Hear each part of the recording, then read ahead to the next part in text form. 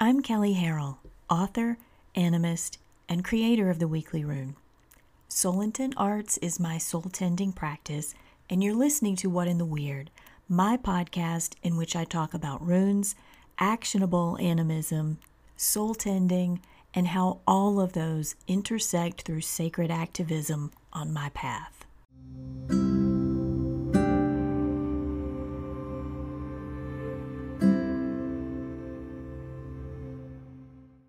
The Weekly Rune is out, and if you're not sure what it is, it's a runecast that I've done for years, focused on the runic calendar and the current half-month rune.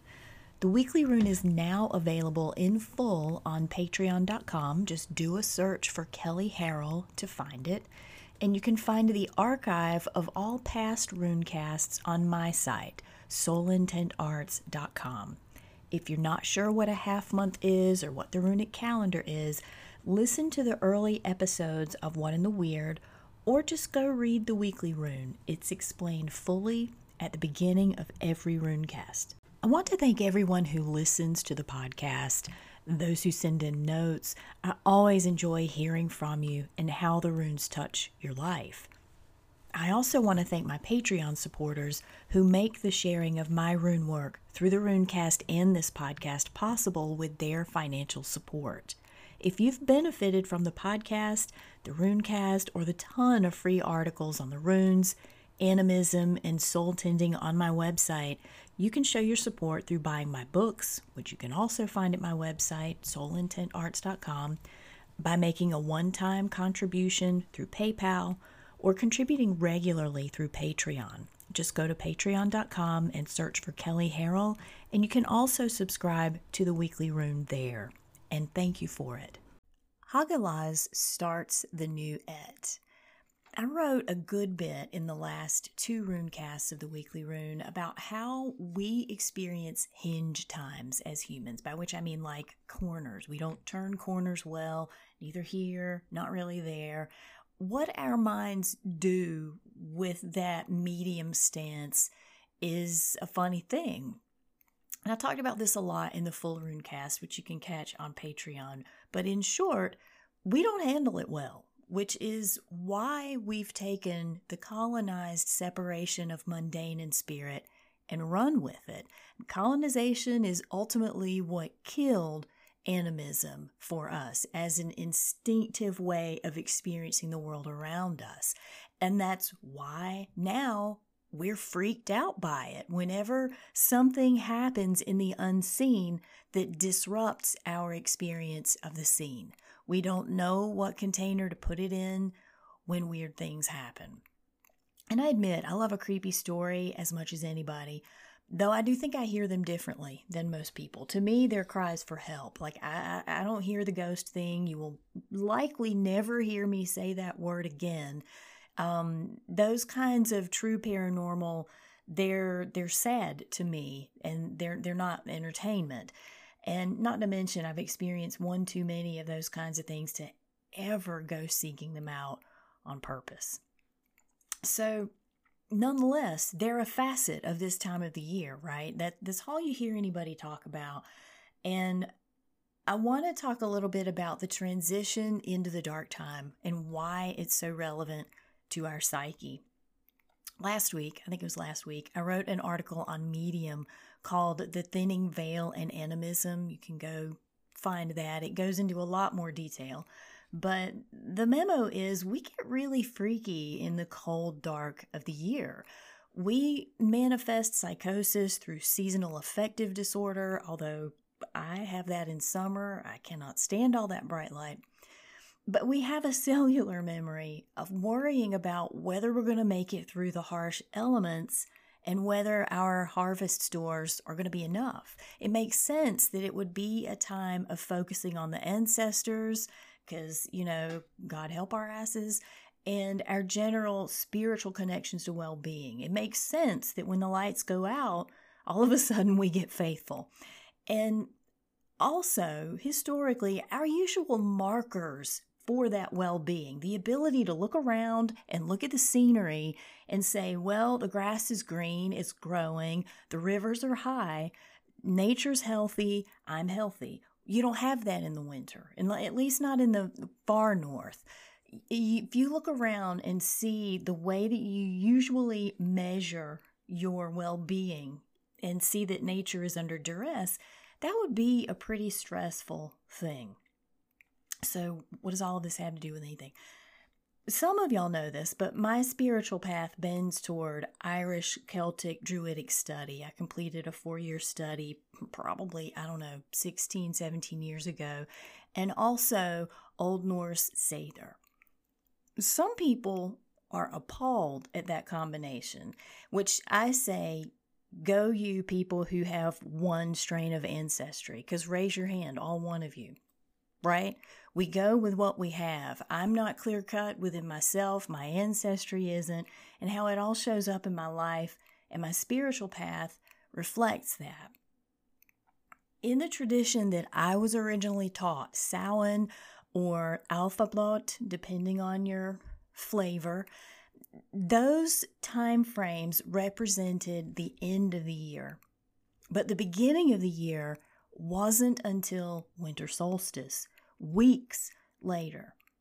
And so that gap in between was like a silent 13th month. I mean, looking at our calendar through the lens that we would use, it was outside regular time. And again, that understanding of things not really fitting here or there underscores that at some point we had a natural awareness of that. Some things really do just fall betwixt. In true celebration of that aspect of our shift into the dark time, I want to read the second most visited post on my blog. The first one is on seizures, if you can believe that, it is.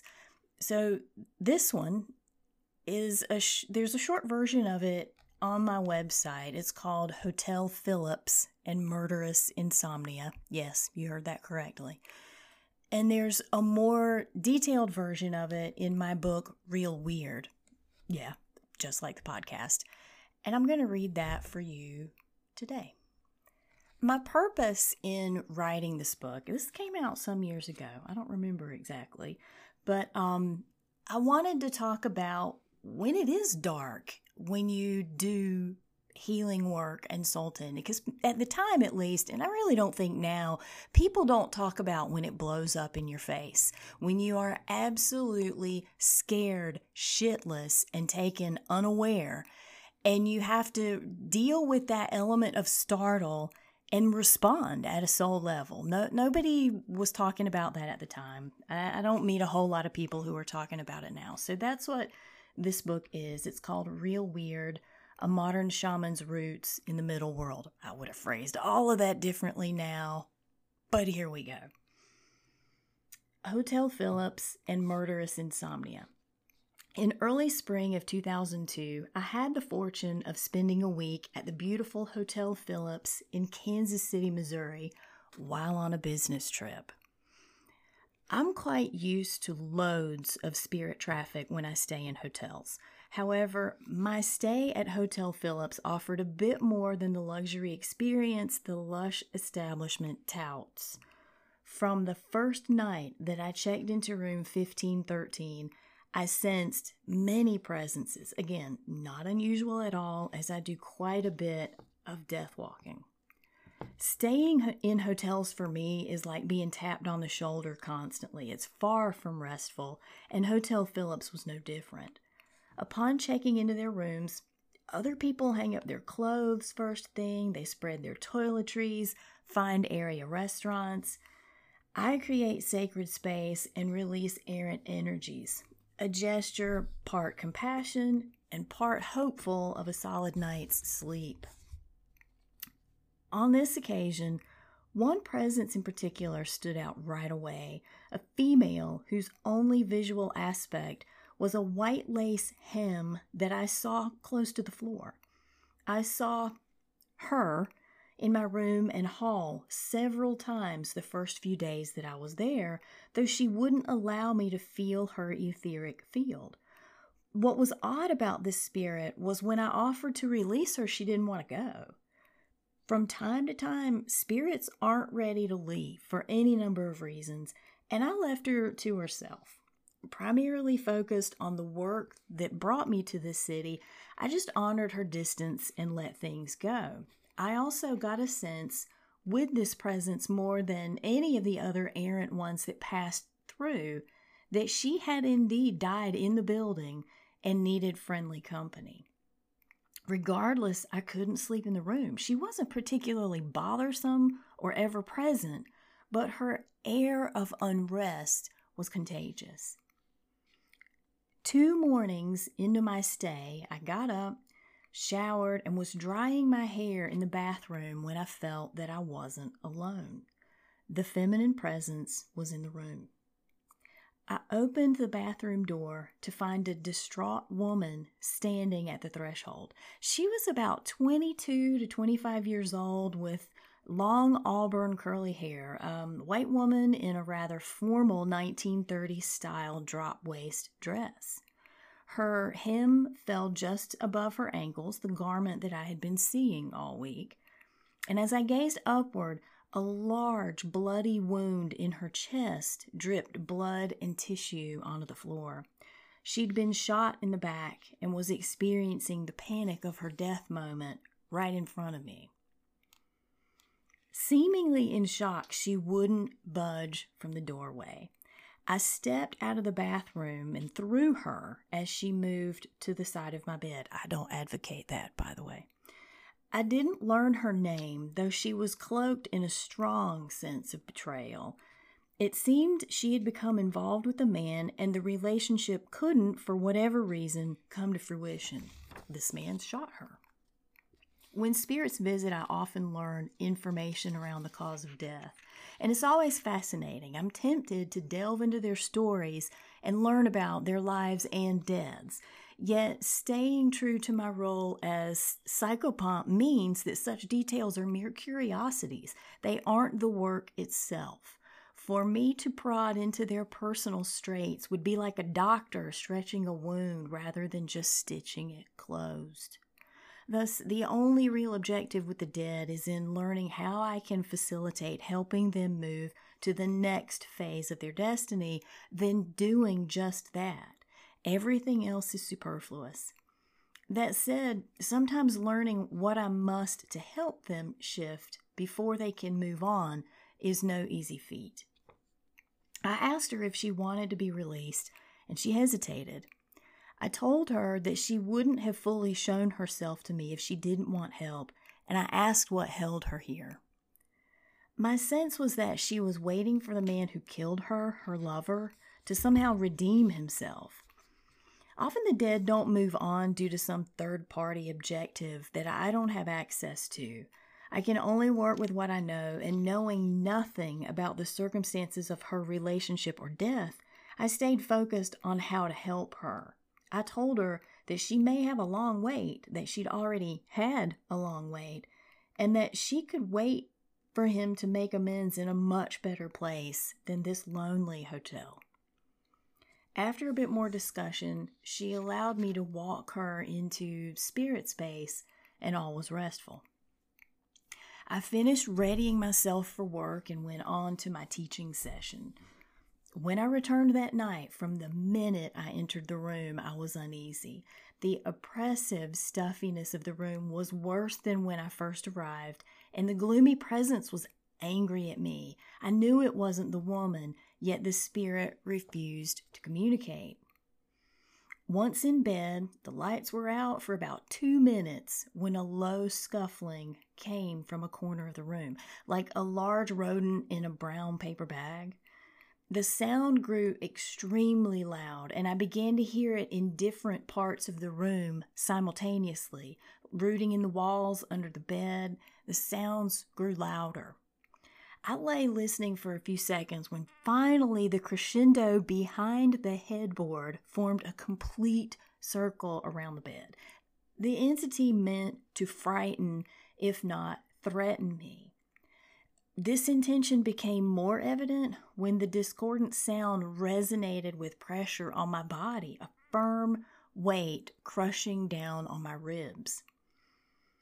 I'd been rattled by all the theatric noise and movement. It was bullshit, man. It scared the shit out of me, but for real.